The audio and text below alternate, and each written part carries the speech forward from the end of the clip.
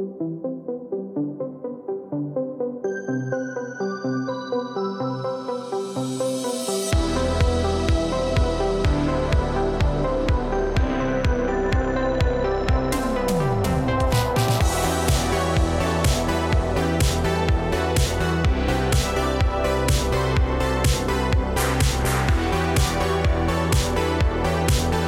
listening to the Strangeology Podcast. I'm your host, Jeff Foran, and this is your place to explore the world of weird, from cryptids and creatures to UFOs, aliens, the paranormal, forbidden knowledge, conspiracies, and more. All right, welcome back to the show, everyone. Coming up on today's episode is kicking off the spooky season with a chat with the author M.R. Gorga, all about demons and evil entities that are potentially manipulating humanity and the world at large for nefarious purposes. Before we get started, if you want to help support the show, you can head on over to patreon.com/Strangeology and join the growing members community I'm building over there. And of course, shout out to all the members. Your support means the world to me, and without you, I don't know what I'd be doing. Becoming a member means that you have access to some awesome perks depending on the tier, but I think that most folks who sign up love the early access to episodes and being able to listen to my exclusive episode extension, Strangeology Beyond, which are sometimes entire episodes by themselves. And of course, there's also discounts to my merch shop, exclusive merch, VIP Discord access, and more. Again, that's patreon.com/Strangeology.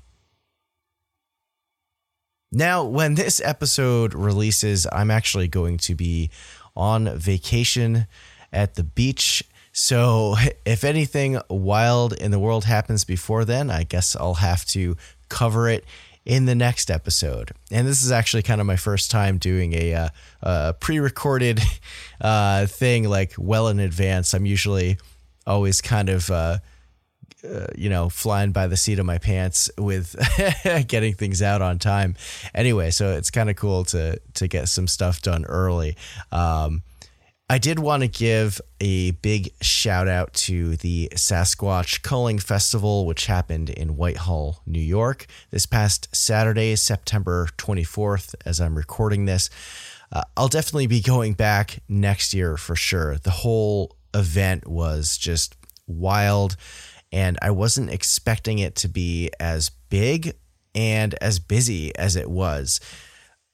Before the event even started, like, people were already pouring into the park where it was at, like maybe even 30 to 45 minutes before the official start time.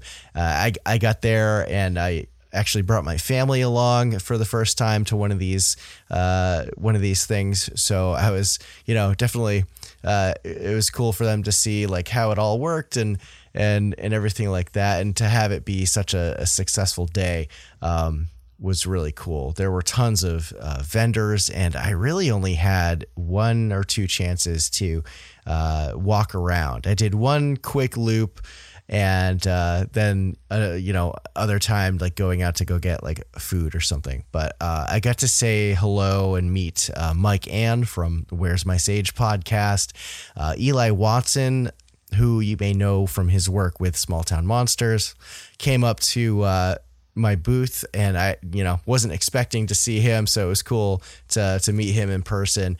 Emily Fleur from The Forest Fleur, who does a lot of Bigfoot research. And also I wanted to give a big shout out to Tim Banal from Coast to Coast AM, who was at the event that day. He came up to my booth and we chatted for a bit. He did a little like Facebook Live thing, which was really kind of cool, and showed some of my merch. If you don't know, he does all the blog writing on Coast to Coast AM's website. So that was a pretty awesome moment, pretty cool connection. It was kind of just like, whoa, all right. And then like I ran out ran out of business cards like halfway through the day. I usually bring like a pretty like hefty stack, and like people are just grabbing them left and right. So if you grabbed a card this past weekend as I'm, recording this, and you're now listening to the show, welcome aboard, and thanks for your support and checking out the show. And just before we get started, one more funny final thing was, after the event was over, got everything packed back up in the car, and we're heading home, and we stop at a restaurant on the way home. And just before we're done eating, Tim from Coast to Coast peeks his head around the booth, and he's like, "Hey, are you following me?" And like, no idea that he was at this same restaurant. So that was really, really a funny thing there. So yeah, definitely going to be doing this event next year. And the final event that I will be vending at this year is, of course, CryptidCon in Lexington, Kentucky, between November 19th and 20th. That's going to be a huge event, lots of speakers, lots of vendors, and definitely looking forward to it. Last year was a real fun time, so definitely hope to see some of y'all out there. Anyway, why don't we get into the interview portion of the show? M.R. Gorga is a best-selling Amazon author and paranormal researcher who has a harrowing warning for mankind about forces at work out there who don't have the best of intentions for us. So let's get into it. The opinions and views expressed and stated by guests are their own, and their appearance on the show does not imply an endorsement of them or any entity they represent, or reflect the views, positions, or official policy of the Strangeology podcast. Thank you, and enjoy the show.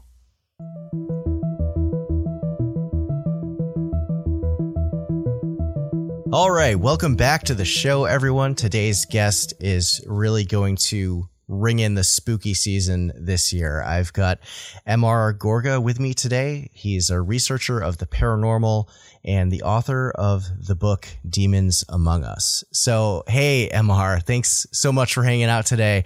Can you tell my audience a little bit more about what you do and what your background is? How did you get into the paranormal? Well, so my background as a writer, I've been writing since a little kid. And so one of the stories I like to tell is I like to say I started in fourth grade. And so my teacher at the fourth grade teacher, he gave a class a writing assignment. And I wrote some creepy story about some mummy on a murder spree, which was content for someone that age, just should not be thinking about that kind of stuff. Sure. And so he calls so I handed it in. I'm kind of nervous, because of the subject matter. And so lo and behold, he calls my parents that night. And I was like, oh no, I'm in so much trouble right now for the story. And so, but it was quite, his reaction was quite the opposite. He was like, you told my parents, your son has your son has a real gift for writing. You need to get him enrolled in the Young Author Society immediately. And there you go.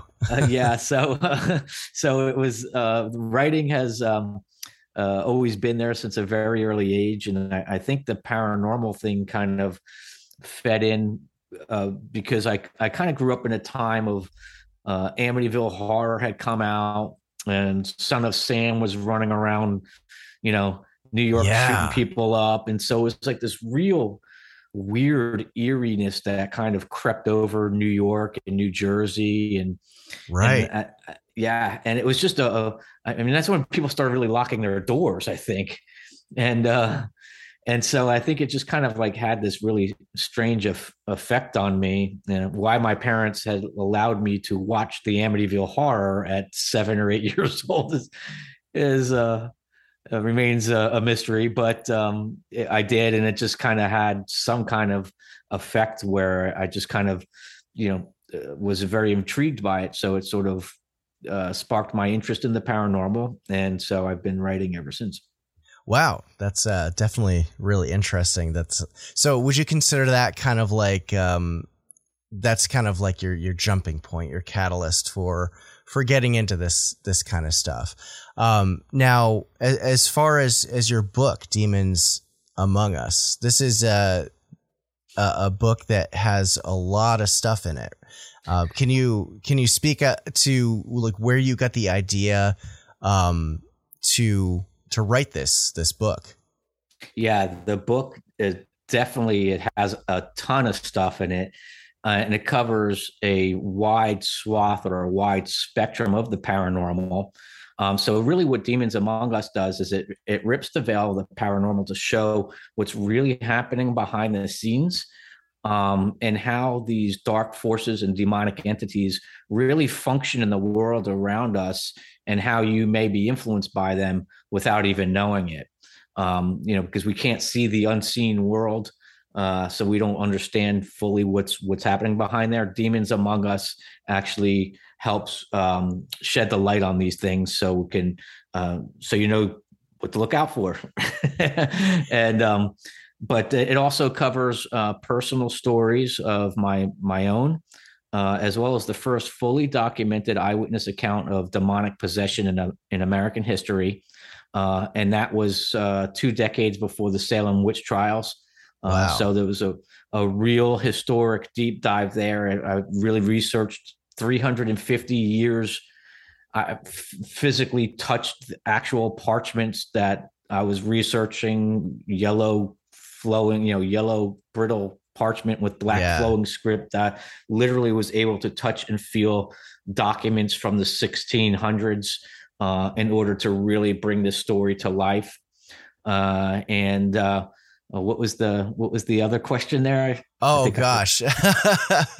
I guess just, like your inspiration for writing this book, and you're mentioning, kind of having a playbook of like what to watch out for with this kind of phenomenon. Right.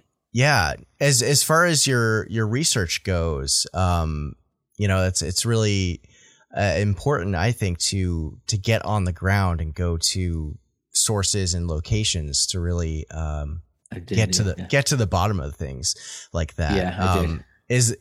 Now with other elements in the book, were there other cases where you did real deep dives on research like that? Everything is very, very meticulously researched. All the stories that are in there, and we can get to this stuff later. People who've killed their families on medications, and meticulously researched stuff. But to get to your question, what sparked this whole thing was I was there was a time I was being assaulted nightly by these demonic entities. And so I would wake up out of a dead sleep being choked by invisible steely hands gripped around my neck and, taking my breath away. So you can't crawl, you can't cry out, and you definitely can't pry these hands off. And so you just kind of wake up like, and so there were those kinds of episodes. There was evil whisperings and some sort of unintelligible language, some kind of demonic language that they were speaking something into my being, and I don't know what it was, but I imagine it was nothing good. And it kind of sounds like buzzing bees in a sense, but it's garbly, but that's a whole other story. But interesting. And then there's the chest suppressions, kind of pushing you into the bed, and bitings and scratchings and other minor incidences. So it was about like probably like a week long of these demonic assaults, and it really made me mad. And so, because I know that these demonic forces, they operate in utter darkness and secrecy. The last thing they do is want the light shed on them and their tactics exposed. So I said, all right, you're gonna hit me. I'm hitting back, and that's why I wrote Demons Among Us. Yeah, and it's a #1 bestseller on Amazon. Wow, That's Or was. congratulations. Yeah, that's I mean thank you. that's big. Yeah. Thanks. Wow. Now, so you mentioned it was kind of like a week. Have you had any other encounters or attempts by these forces to, kind of weasel their way back into your life since you've written the book, or is it kind of like an ongoing battle, if you will? Yeah. It's an ongoing battle. I mean, I'll have like minor incidences where, something will just sort of like wake me up out of a dead sleep, or something yells, or something grabs like your leg, or, so it's always some kind of weird thing to pull you out of sleep. And some of the big, in Demons Among Us, I cover some of the, the big incidences, like that really kind of bring like the wow, or the holy shit factor to all this, excuse my French. No worries. You're good. But so it's the horror factors, the big moments are the ones I put in my book. But one of the things that had happened to me afterwards, recently, very, very, very strange and creepy event, was that last year my father had passed away, and I was cleaning out his closet, and he had some old clothes in there and stuff. So I was cleaning out some old clothes, and there was like an old faded green sweater, and there was a Miami Hurricanes t-shirt that I found. And so I went to bed that night, and then I sensed something like in the room, and as I was going to bed, and I look up, and my father's standing there wearing this green faded sweater, and he's holding the Miami Hurricanes shirt, but it was folded up in his hand. And I'm looking at him, and I'm like, it is my father to an absolute T, right? And just to give you a visual, my dad looked a lot like Danny DeVito. Okay. And so he was a short Italian guy. Yeah. And he looked very, very much like like Danny DeVito's brother. Right. There you go. And it's just to give you a visual. So he's standing there, he's holding the shirt, and he's wearing this faded green thing. And I know immediately that it's not my father, because he would never have been wearing that that sweater. Oh man. Having been that old and worn. Right. Yeah. So I know something is up. And not only that, you can feel like the creepiness, the unnerving sensation coming off of him. Yeah. So he comes in my room, and I'm just looking. I don't say nothing. And I'm just looking like suspiciously. And so he comes in, he walks in, and he comes in to try to give me this awkward hug while I'm laying down. And so he comes in and he gives me this awkward hug, and he pulls his face back, and when he pulls his face back, the sides of his face are melting off like with like ash and cinder, burning off at the sides. So, and in the middle was this skull, and it had two gleaming yellow eyes, like little yellow globes, just beaming like into me. And the skull itself was very, very interesting, because it wasn't like a white skull or whatever, but it was like the semblance of a skull, but black, and looking into its face was like looking into space, like there was no end to it. Weird. It was really weird.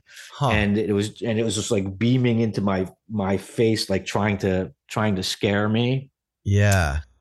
And terrify me. And it was terrifying, don't get me wrong, but like I've been through like a lot of this stuff, and I knew from the outset that really wasn't my father. Yeah. And so basically it was like a demonic entity impersonating my father that was trying to horrify me.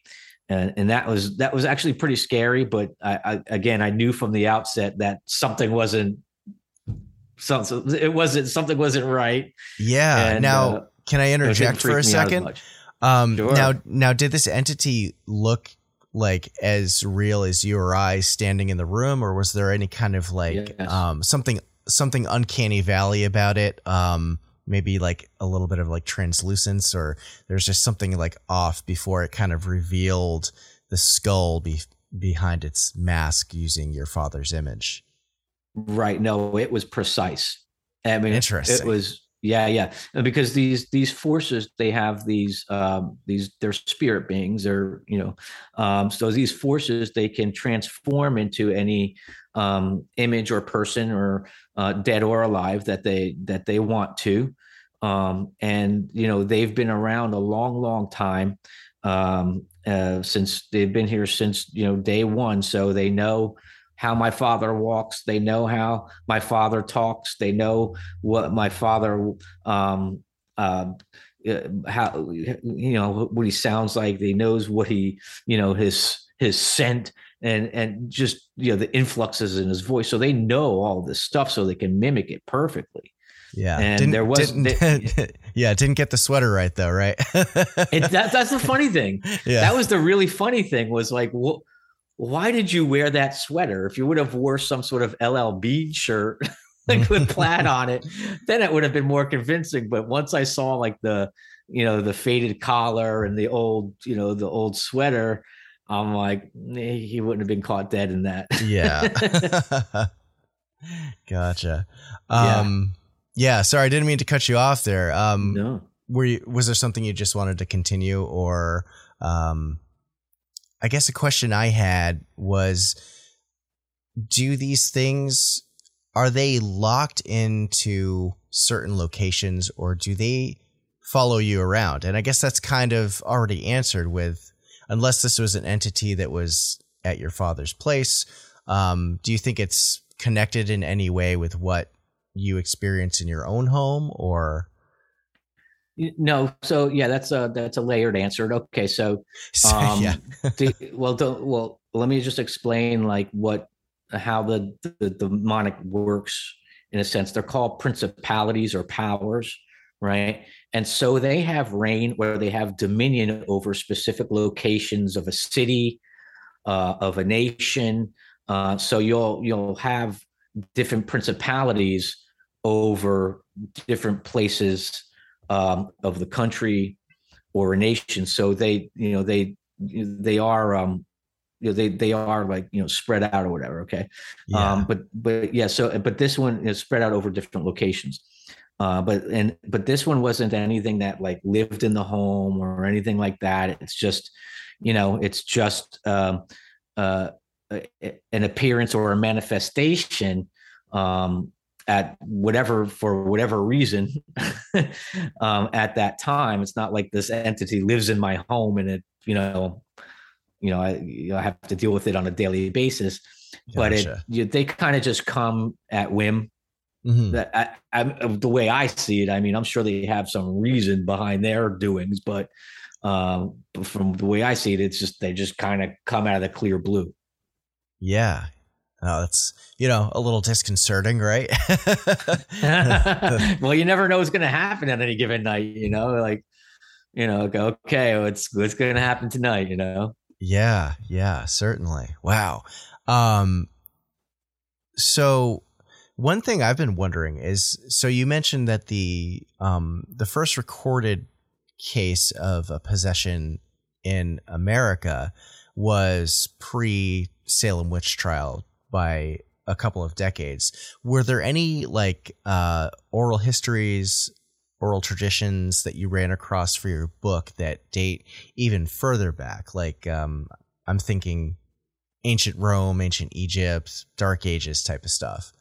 Yeah, well, just to focus on America real quick. Yeah. When we first came over from England, what we were doing was we were escaping religious persecution.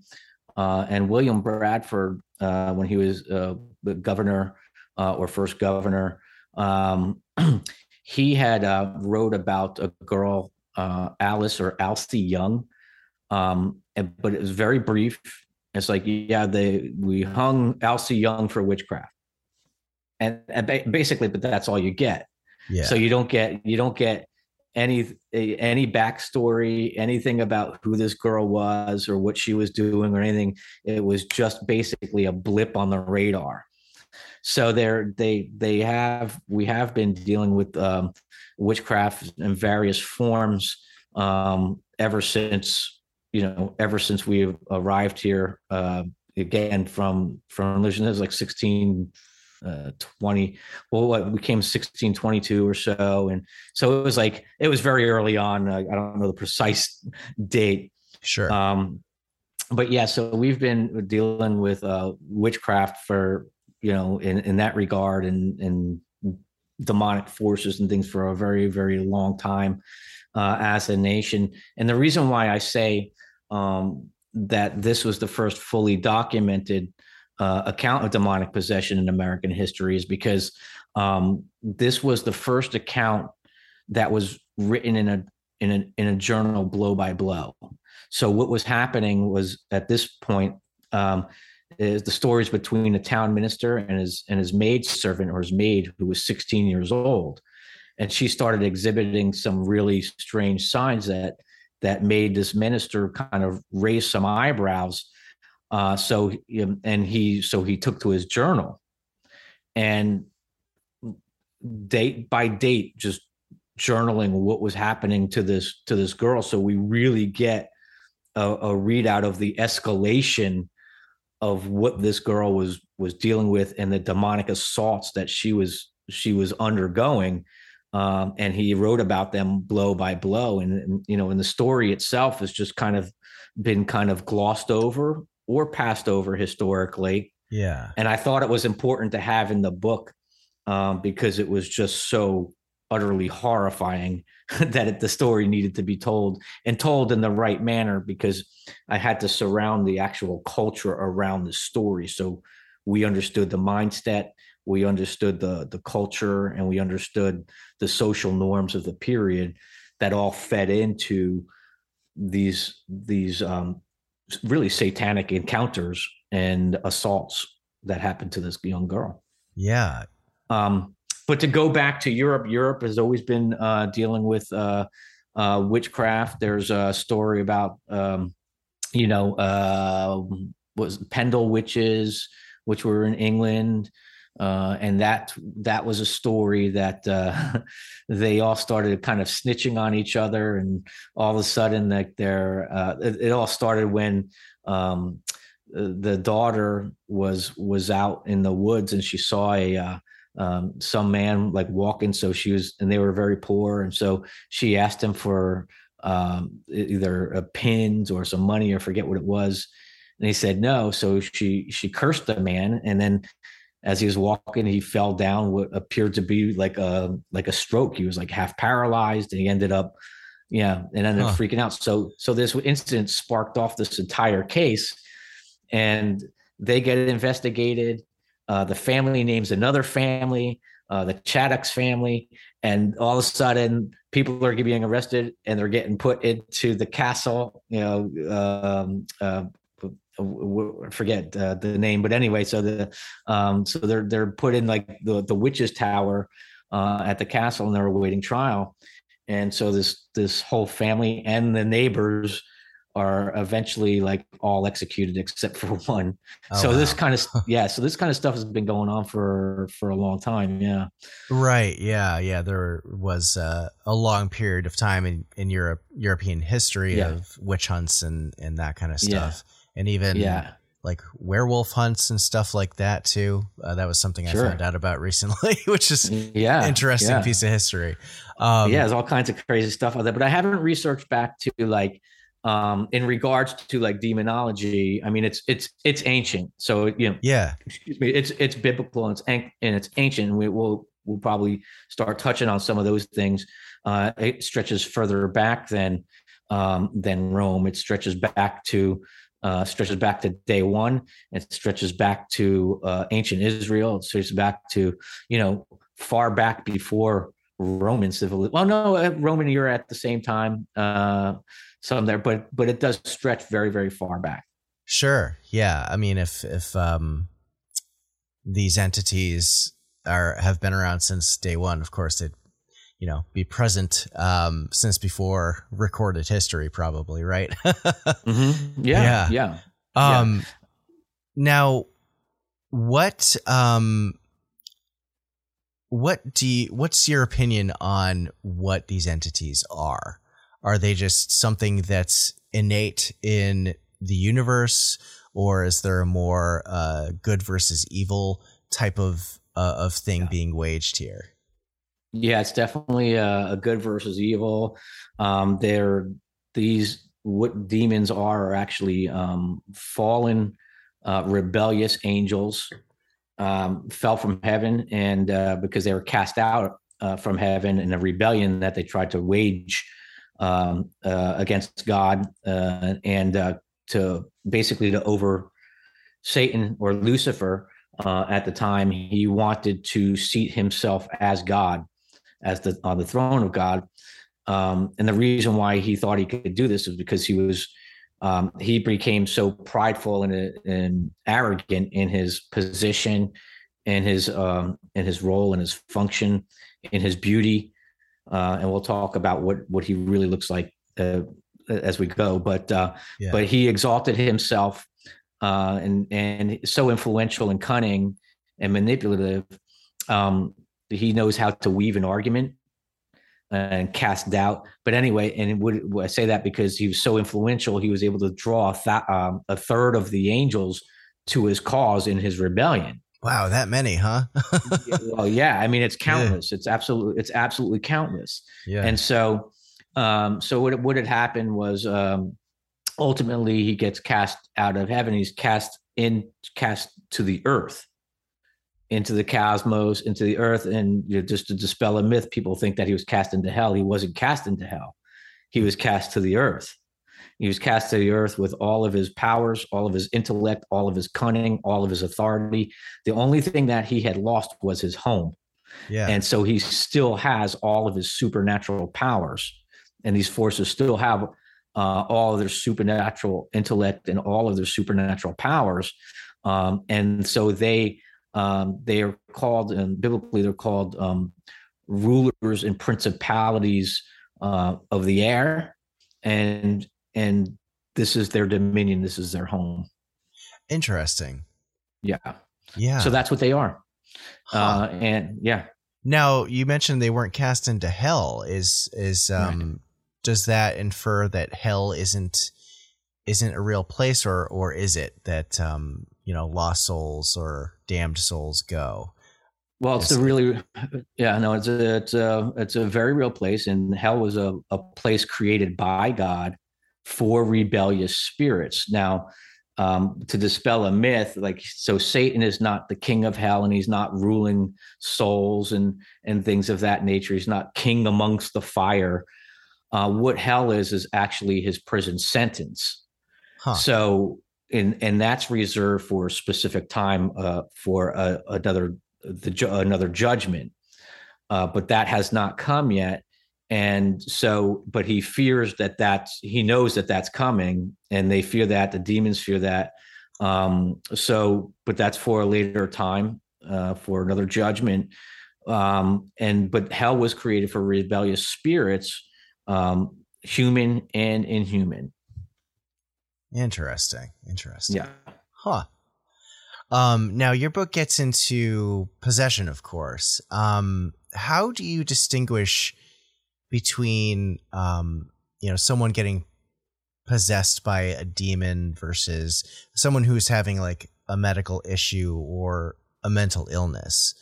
Yeah. Okay. So first of all, I'm not a doctor. But I do want to say that there are issues, there are mental issues, and there are disorders. But at the same time, I think there are disorders that people or doctors don't understand. It's beyond them. I think there are people who are suffering in a spiritual sense. And what we're trying to do is kind of put a natural remedy or a medication, or we're trying to put this Band-Aid on something that we don't truly understand, because it's supernatural and it's spiritual in nature. So we're trying to remedy give natural remedies to a supernatural ailment, and these people are never going to get set free. Yeah. Because they don't understand. So I think there are some people, that do have mental disorders and things of that nature. Not taking anything away, but I do believe that it is time to start taking this spiritual side of this thing a little bit more seriously than we have in our past, and just instead of just slapping crazy and schizophrenia or whatever on them, and start looking at this a little more seriously than we have in the past, and then we'll be able to set some of these people free. I see. Yeah. No, that's definitely, definitely important to, figure out some kind of distinction. And certainly there's people afflicted by, things that modern science and medicine can't explain. And, I've experienced, medical issues myself throughout my life that, doctors can't explain until it's like you finally go through the whole the gauntlet of different specialists and stuff, and then they finally figure out what's going on, thankfully. But gosh, where was I going with that? What are some of the common signs that someone is being possessed by an entity? Well, possession is actually the extreme form of the demonic. And what possession actually means is that this demon spirit or spirits, there could be, multiple entities within one person.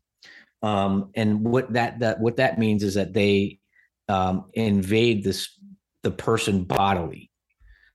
So that's the extreme form. And there's other forms where it's, there's influence, there's harassment, there's oppression, and then there's possession. Gotcha. So a person has to go through this process before a demonic entity can fully invade their body. Yeah. And in one instance, and I'll put it like this. So the paranormal was like this layer cake. So I have to explain stuff before I explain stuff. Okay. Yep. So when we talk about demonic spirits and we talk about demonic entities, what comes to mind are hairy creatures and monsters with horns and gravelly voices and things of that nature. And that's not the case. These are beautiful angels that were fallen from their home. And they can appear in whatever form they want. I don't believe they're grotesque they're grotesque creatures. I believe they're very beautiful creatures pretending that they want to show up in these ugly forms to freak people out. Okay. I see. So there's so many of these things. And they all have names, like you have a name, I have a name, and everybody listening has a name. And they all have names as well, but we can best recognize them by their function or what they do.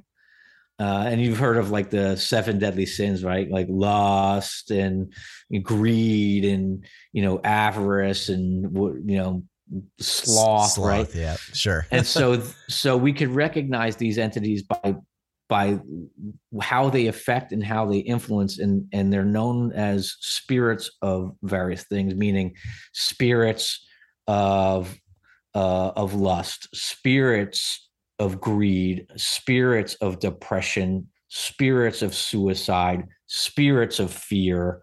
And so these types of things are actually demonic forces. So when you're struggling with like life controlling depression, you may be under the influence of a spirit of depression, and they work in tandem. So you'll have, spirit of depression with a spirit of suicide. And the goal is to kill you, basically, or to have you kill yourself. Yeah. And so I said all that to say is that, one of the examples I like to say is because I don't have a better example than Judas in the Bible. And so we know who Judas is, right? Judas was the man who betrayed Jesus, right? He was one of his 12 disciples. Well, Judas had a greed issue. And so Judas's role in Jesus's ministry was he was in charge of the money box or the treasury, right? Mm. And so every now and again, Judas would take from the money box and steal and pocket some coin, right? Yep. and so he had this spirit of greed operating the whole time, right? The 3.5 or 3 years that he walked with Jesus, right? Yeah. And so at the Last Supper, before Jesus was betrayed, he was sold out for Jesus was sold out for 30 pieces of silver, because they finally got to Judas because of his greed issue. So they offer him 30 pieces of silver to sell out this miracle worker working with undescribable power that's never been seen before. And so they have him, he agrees to sell him out, betray him for 30 pieces of silver, which would have been the equivalent of $300 in today's money. Not a lot of money to sell out the man who said, "I've come from heaven and I and the Father are one." Not the guy you want to sell out, right? Yeah. And so at the Last Supper, he says to him, Jesus says to Judas, he says, "What you're going to do, or what you do quickly." And then the Bible says, then Satan entered him. So here we have this spirit of greed, or this functioning in this greed the whole time. And then at that right time, it said Satan entered him. Uh-huh. So he was operating or functioning in this, under this influence for so long. And then there was a point where it just entered him. Gotcha. And that's how it is and so it is with us. So it's like we operate under, spirits of lust, or spirits of greed, or spirits of pharmakoi, where we get our term pharmaceutical or pharmacy. And that word in the Greek means sorceries. Huh. And we can, yeah. And so in the book, I make this connection between ancient mysticism and today's pharmaceuticals. And I start to explain why people say they're hearing voices. They're hearing voices is because they're opening themselves up through these sorceries or pharmakoi or pharmaceuticals, and people are hearing voices because they're open. These types of opioids are opening people up to this spiritual dimension and being infiltrated into where they're actually hearing voices. Interesting. And yeah. So like I said, I cover a wide swath. Yeah. But anyway, so the longer we operate in a certain behavior under the influence of a spirit, whatever spirit, at some point we get infested by it. Yeah. So it is a process to become possessed by it. Interesting. Yeah. Now, it reminds me, I recently learned about this term called looshing, which is kind of like energy harvesting from entities. Are you familiar with that term? No, I would imagine that it has something to do with feeding off of the energy of a human to acquire power. Yeah, that's exactly what it is. I mean, is that what you mentioned, that some of these demonic entities will try to influence a person to end their lives or just break down. Yes. Are there any other goals in mind for these things? Are they just looking and feeding off of like fear and that kind of thing for, greater power? Well, I mean, the more you function in it, the more, I want to say powerful it gets, but the more it entrenches in your life. So I don't know if it so much gives it more power, but it gives it more influence in your life, and it gives it what we'll call like a stronghold, to use a military term. Like, an enemy goes into a battlefield and he sets up his stronghold in the battlefield, right? So, and Yeah. this is what these things do. They set up a stronghold in people's lives. So the more we engage in these things, the more rooted and more stronger it gets. Um, the evil influence gets, it takes hold, it takes root deeper. So is Gotcha. that energy harvesting? I don't know if that's the same thing, Hmm. but it definitely gains more traction in your life the longer we progress down the road of whatever it is we're engaging in. Yeah. Yeah. Interesting. Okay. Yeah. So you've been able to perceive these kinds of entities. Are there certain types of people out there that are more able to see these things, like psychics and mediums?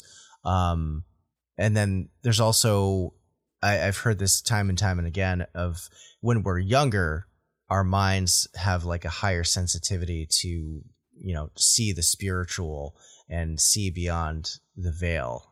And are these type of Yeah. people more susceptible to this type of having to interact with this type of stuff, or is it just really anybody is open game, if you will? Well, yeah. I mean, we are in the middle of like this cosmic battle, so everybody is open game. But what I will say is, like, children are more susceptible, and the younger you can influence their mind through evil, the more you can distort their processes, their ideology, their thinking, you can twist their nature, Yeah. and confuse them. But the kids are smart, man. I mean, they know when something's wrong. Yeah, they do. And so, but they are very, very vulnerable. And I talk about them being targeted at age 0 in the Mhm. book, because Gotcha. that's how early that these demonic forces want to influence the kids at an ever earlier age. Yeah, yeah. And so we see that happening in certain instances today. And now for psychics and for psychic people and palm readers and those types of people, are they receiving? Are they seeing? Yes, they are receiving, but they're not receiving by what they think they're receiving from. They believe that they're receiving from spirit guides. They think that they're hearing from animal spirits, or dead loved ones and things of that nature. But those are all demonic deception. What they're actually hearing from are from demonic evil forces. They're hearing from evil angels. And so, yes, they are hearing something and they are seeing something, but it's not what they think that they're seeing, Huh. or Interesting. thought to believe. They've been thought to believe that that's what that is, because they're highly deceptive. Like I said before, these function in high level of deceit and deception, and that's why they believe that they're seeing and hearing from these other entities when they're actually evil spirits in disguise. Interesting. Interesting. Would there be a way to know whether or not you actually could contact a good entity, or is that, do the demonic entities kind of have a moratorium on Earth, for lack of a better word there? Well, these are very, first you have to understand, these are highly, highly sinister beings. Yeah. So there are no good demons, right? Now, what they do, and this is a very, very highly manipulative and deceitful thing, is they hide their evil behind walls of good. And so you can think that you're doing a good thing. You can think that you're believing a good ideology. You can think that you're championing a good cause. Um, and but behind that is actually a demonic and sinister forces. Oh, okay. Gotcha. Yeah. Yeah. Um, The poison in the apple. right, right. Yeah. But I guess my question was really, I guess, is there are good entities out there like angels that haven't fallen. Yes, exactly. Yes, Right. there are. Yes. But if people think they're trying to contact them, it's not really possible, or it's just because the evil entities kind of block that out, or how does that work? I believe that there are good angels sent on assignment, that people do have protective angels. We're not to worship them. And the Bible, whenever an angel shows up in the Bible and someone falls down at their feet, they say, "Get up, do not worship me. Get up, get up." And so they will not accept worship. Hmm. Satan and these forces, they will accept worship. Ah. And so the good angels, righteous angels, or they're warrior angels. Let me just dispel something. They're not babies with wings. These are a war culture. These are very, they're like Vikings, they're like celestial Vikings. And so, because they're a warring culture, because they're in battle. Mm-hmm. Right. They're still in battle, and they're still sent on assignment to battle, and they're still sent, to protect and to lead and to guide. Right. But we're not to worship them. And the Bible says there's one mediator between God and man, and that's the man Christ Jesus. And so he's the one we're supposed to be communicating with, between him and God, and that's how we get to God. So why am I going to try to contact an angel when I can go to God? Gotcha. Okay. Okay. That's making some sense now. What let's see here. What do you think about aliens? Is there like a connection between aliens, or a connection to like the Fae, the fairy realm? I've heard theories that people think that they might be demonic. I know that Tom DeLonge, Blink-182, To the Stars Academy, and he recently did an interview where he said he couldn't sleep for 3 days after finding out some truths about the UFO phenomena. And there's a lot of chatter about like interdimensionality, and I wonder how that could potentially tie into some of this. Yeah. Well, first of all, yes, they are interdimensional beings, because I believe that these are, again, another form of demonic masquerade. It's basically the devil and dark forces with a mask on. And if you look at what they do, they're always trying to say, we're going to give you knowledge or wisdom. Well, that goes back to day one in the Garden of Eden. That's how Eve was deceived. Eve was deceived from the knowledge. You were going to be like God, knowing good and evil. So the temptation in man has always been for knowledge, and they always use the same thing. And these entities do the same thing. If you look into it, they're always saying, or they're always offering some form of knowledge, right? Yeah. So I think this, and I think the further we go, I believe that we're really heading into the last days, or we're in the last days. And so what the Bible says is like,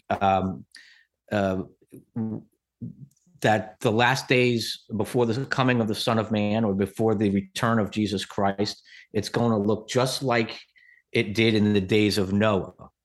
So in the days of Noah, what was happening there was that there were falling entities, fallen evil spirits, mating or having sex with the women and impregnating them, and creating a spawn or a race, which was half evil angel and half human, and this spawned the race of giants called the Nephilim.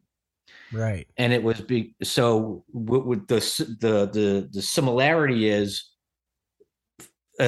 beings coming down, beings manifesting themselves. Yeah. Right. So I believe that as we keep as the days progress, we're going to start seeing more and more of this stuff.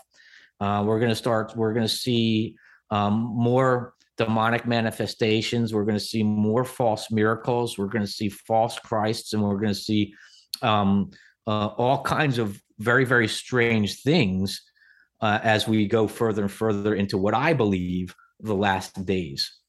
Interesting. Yeah. And so to answer that, I think UFOs are also, in my opinion, are basically a demonic fireworks show. So it's like they show up, they appear, they just mysteriously appear, and sometimes you can see them like a gauzy, hazy light, and they just speed off. It's just impossible to do. So to me, these are just it's spiritual stuff is what we're seeing. Okay. But people think or are deceived into thinking or made to think that these are actual, objects from outer space. But to me, it's a demonic masquerade. Interesting. Okay. I wanted to touch on exorcisms for a minute. Yeah. This is something you talk about in your book, right? A little bit. I go into it with in chapter 2. It's called American Demoniac, and that's the story of the maid and the minister.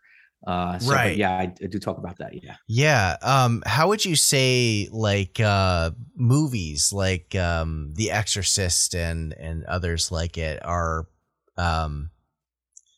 Do you think that those are kind of an accurate representation of what goes on with that kind of thing when priests are brought in to aid people who are undergoing possession? Yeah, I mean, in some regards, I mean, some things are hokey, but some things sure. are dead on. I mean, they'll start cursing and swearing and denying Christ and and cursing Christ and and anything holy or whatever, anything of that nature. So that is a hallmark of that of vileness. They're just vile. They're just vile creatures.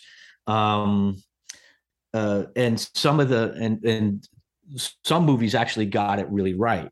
And one of them was The Conjuring, in regards to what happens to somebody's face. And what happens is it gets very angular. And because it's another face in the face, but that face's structure is protruding through. So you'll see these very angular lines, sharp angular lines within somebody's face. And so it's like The Conjuring got that right. Yeah. I think I haven't seen that movie in a while. I'm just trying to bring up an image. I'm like, that's yeah. The Conjuring got that right. Emily Rose had some very stuff right. Speaking demonic languages and things of that nature. Back, disjointed, kind of, bodily contortions. That kind of stuff is real. And so the movies, they get it right in some regards, but then some stuff is hokey, but there are some things that they do get right. Yeah. Cool. Yeah. Now, obviously you don't want to invite this kind of stuff into your life, No. You probably want to stay away from Ouija boards or things like that. I've heard stories of people who have had weird poltergeist type phenomena happen after they used a Ouija board, or some kind of spirit comes through because there's an opening and they attach to you. Are there any advice for people out there to get a leg up on warding these things off from messing with you? Yeah, well, first of all, a lot of people don't, because they're intrigued and they're searching for answers and they're searching for things, so they gravitate towards all of this spectrum, and that could be Ouija boards, that could be palm reading, that could be spiritists, that could be necromancing, or conjuring the dead, or trying to speak to dead relatives, and all these are things, are branches of a tree, mm-hmm. right? And it's all rooted in satanic and demonic and forces and influence. And so these things actually do open the door for these things to invite these things into your life. And if you were to try to get the demon to leave, it would say something to the effect that, well, I was invited. They want me here. I was invited.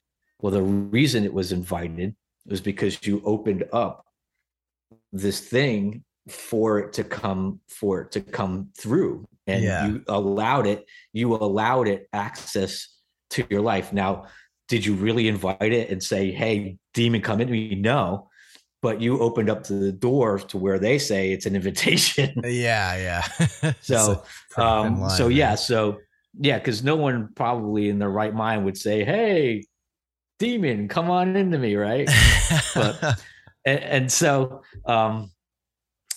these things are actually, they're welcomed in by these occultic practices and occultic things of divination and all that stuff. And how you ward them off is there is no real human means to ward them off. You can't burn sage and say cute little prayers or anything of that nature. The only way to get rid of or to be protected from them is you need someone bigger, badder, and meaner than those entities themselves to drive them away for you, and that is the man Jesus Christ. He's given such incredible power to his followers that he said, I give you power to trample on snakes and scorpions and all the power of the enemy being Satan and demonic forces. And when you think about it, it's like this incredible thing that he handed this supernatural power into frail human beings to overcome and to dispel and to basically ward off these highly intelligent, highly powerful demonic forces, just with the name, and that in the authority of Jesus Christ. That's how you get rid of them. It's only in one name. It's in his name alone. Gotcha. Wow. So what would you say is the end goal of these entities? Do they want to rule the world? And he already does that. Yeah, I guess. Yeah. And there's going to come a time that there'll might be end times, like you said. Is that like the time where these things would be wiped out, or what's the deal with that? Well, end times would be ruled by the man who was Antichrist. You've heard of the Antichrist, right? Oh, yes, yes. So the Antichrist is a man who was influenced by Satan, like full on. He's not walking around like possessed and with jerking joints and stuff like that. But he's fully animated and fully possessed of Satan, and he's a puppet for evil. And so it's going to be, the last days are going to be ruled by him. The last days are going to be a one world monetary economic system.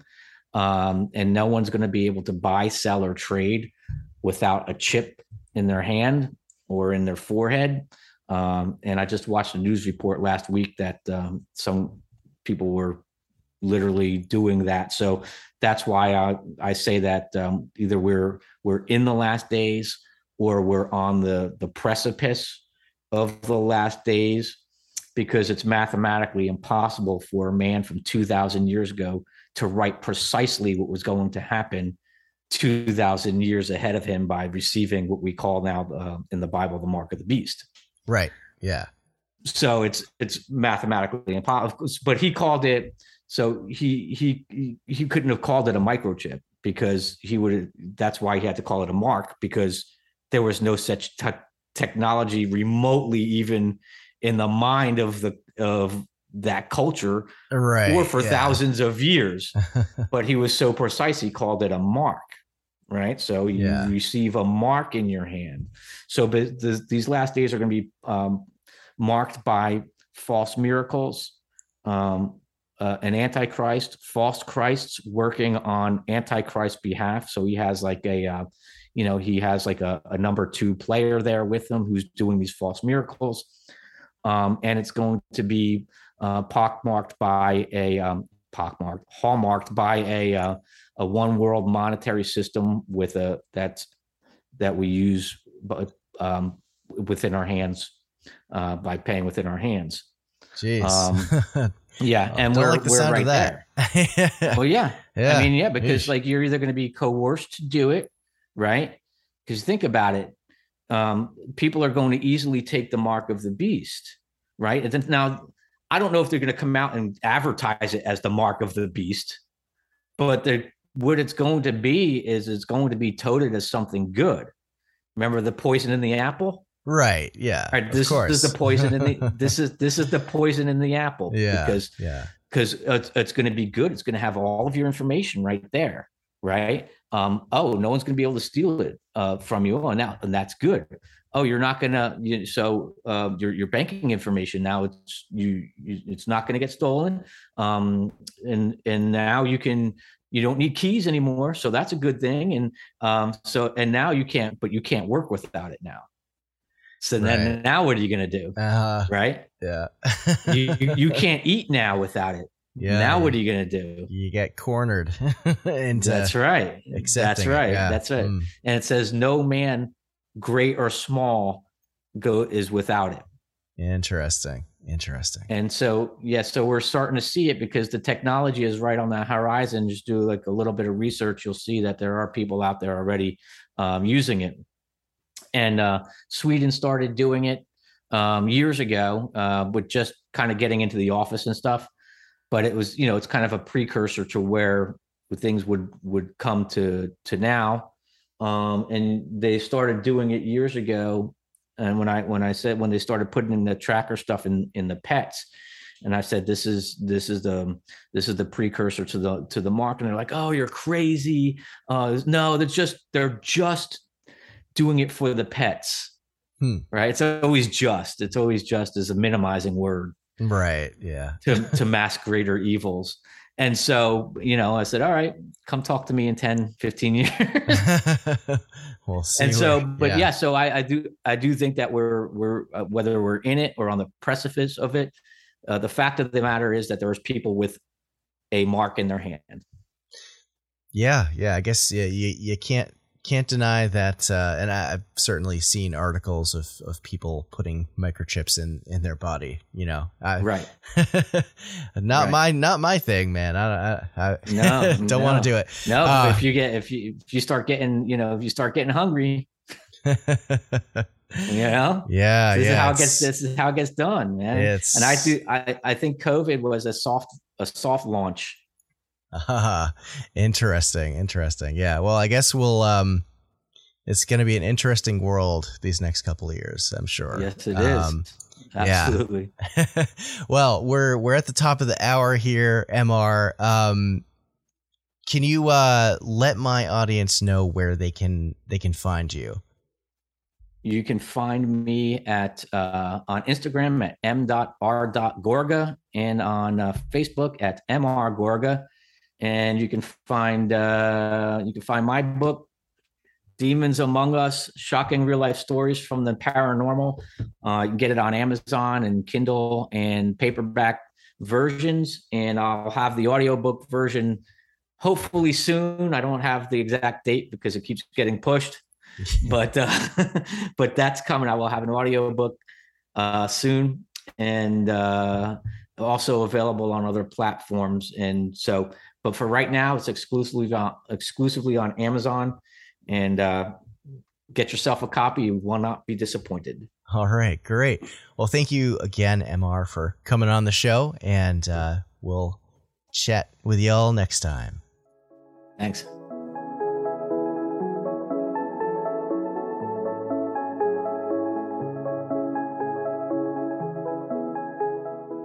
All right, thanks again to MR Gorga for coming onto the show, and I'll throw links in the show notes, as always, for all of y'all to check out his work. It was definitely a very interesting chat, and I'll leave it up to you to decide. Could there really be demonic forces at work out there? Or maybe not even demonic, maybe negative entities of some sort from another plane, some kind of interdimensional beings that exist in tandem with our dimension that can sometimes cross over. Clearly, MR Gorga is of the opinion that, there's some religious stuff connected with all of this, but who knows? I'm certainly no theologian or expert in the subject, but it's certainly something to think about. As always, this show wouldn't be possible without the support of listeners like you. Anytime you download the show, share it with friends and family, it helps out the show so much, and it inspires me and drives me to always bring you the best content, the most interesting stuff that I can. I love getting into all of these topics on high strangeness and cryptids and the paranormal and UFOs. It's, of course, always something that I've been interested in, and we're only just getting started. There's so much more to talk about, so stay tuned and keep on listening. I mentioned my Patreon at the start of the show, so the other way that you can support the Strangeology podcast and what I'm doing here is to head on over to my merch store, which is an Etsy shop at strangeology.etsy.com, where you can find a plethora of cryptid, alien, and otherwise Fortean designs. And I'm always adding new designs and throwing them up on the shop. We're just about to get into the holiday season, so I'm hoping to have some time to get some new designs in there. I'm working on some new enamel pins to expand that collection of merch, which is super fun, of course. And I'm also planning on expanding the shop aspect of Strangeology into its own website separate from Etsy as well. So that's going to be a project in the background that hopefully I'll have live before the end of the year. So stay tuned on that. If you haven't been to my Etsy shop before, though, it's got a ton of listings. There's cryptids of the Home State Cryptid Collection, which has all 50 states from the U.S., there's actually 60 designs there because several states have multiple cryptids like West Virginia, California, Texas, and I plan on doing some additional ones in the future, of course, but I think first I need to do some whole country collections. I do have a Nessie design for Scotland, so I might as well do some other stuff for the UK. And you can get these designs on t-shirts, hoodies, sweaters, tank tops, stickers, magnets, posters, pins, all sorts of stuff. Of course, I also have my Home State Cryptids map, which people are digging a lot. I sold a bunch of those at the Sasquatch Calling Festival this past weekend, but they are available up on the shop as well. And again, that is strangeology.etsy.com. Your support is always appreciated. And don't forget to check out my website, strangeology.com. You can sign up for my newsletter and also check out the blog as well. I'm hoping to get some new articles up there soon. And if you'd like to have your ads on the Strangeology podcast and want to talk about sponsorships, please submit all business inquiries to info@strangeology.com. Okay, that's it from me for now. For Patreon members, make sure to stick around after this short break. Mr. Gorga agreed to stay on for a few more minutes to share some truly terrifying and bizarre encounter stories of his own. So as I always say, until next time, take care of yourselves and each other, and keep it strange.